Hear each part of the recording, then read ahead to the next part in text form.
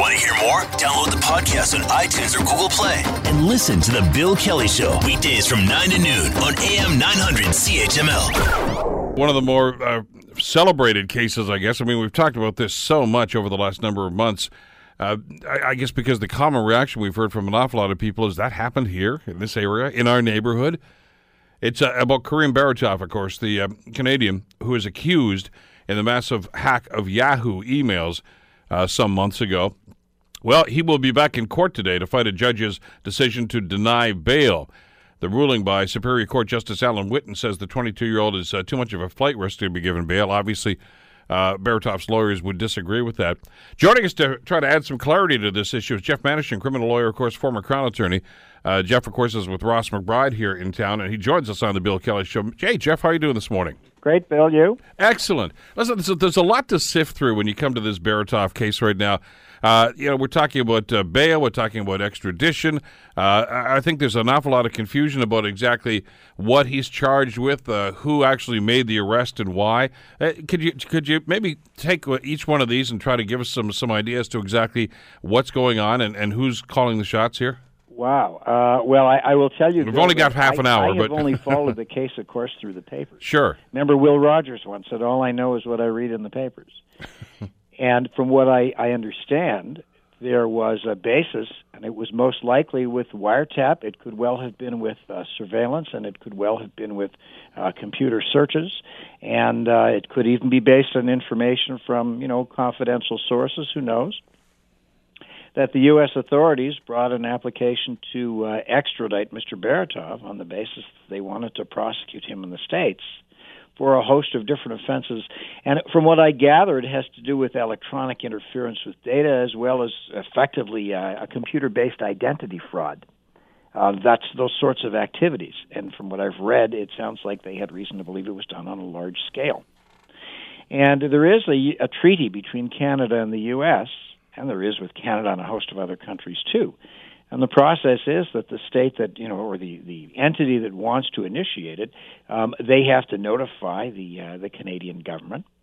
And effectively on their behalf, the process is initiated with the individual being arrested and held in custody in a Canadian court, pending a decision being made by a judge as to whether the individual should or should not be extradited back to the United States.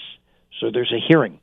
Now, the test at that kind of hearing it involves the presentation of testimony, but it doesn't, Bill, involve the states, for example, having to call 20 witnesses to prove the various aspects of the offenses beyond a reasonable doubt.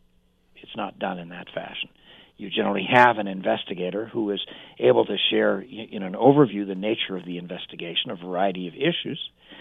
And in terms of the procedure, at least at this stage, the individual does have a right to have a bail hearing.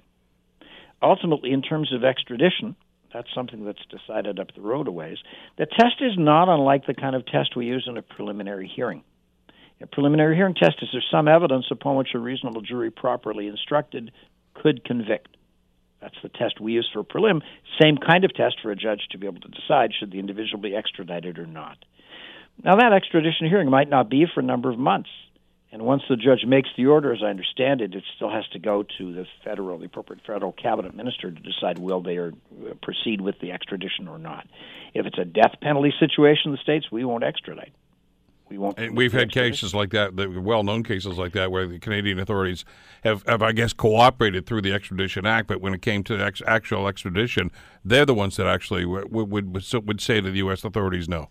And that issue ultimately went to the Supreme Court of Canada many years ago. So that's a fundamental principle of justice for us. And in fact, it was a pretty, let's characterize it as fulfilling or satisfying decision to see our Supreme Court of Canada say no when it comes to death penalty. We are not going to extradite. So let's go back to the situation here.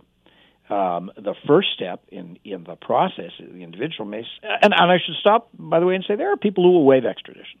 They'll simply say, it's fine, I'll go. Okay, I'm not going to challenge it. You see that regularly. Because, of course, the test is not, as I say, extraordinarily high. But if the extradition is something that wants to be contested or the individual wants to at least be at liberty till he has the opportunity to, deal with all of that, you can have a bail hearing. and the bail hearing is done at the Superior Court of Justice level. I'll stop there to say, majority of offenses, Bill, in Canada, bail hearings are done before a justice of the peace. Murder cases, bail is done before a Superior Court judge. Okay, same test, but it's just a different form.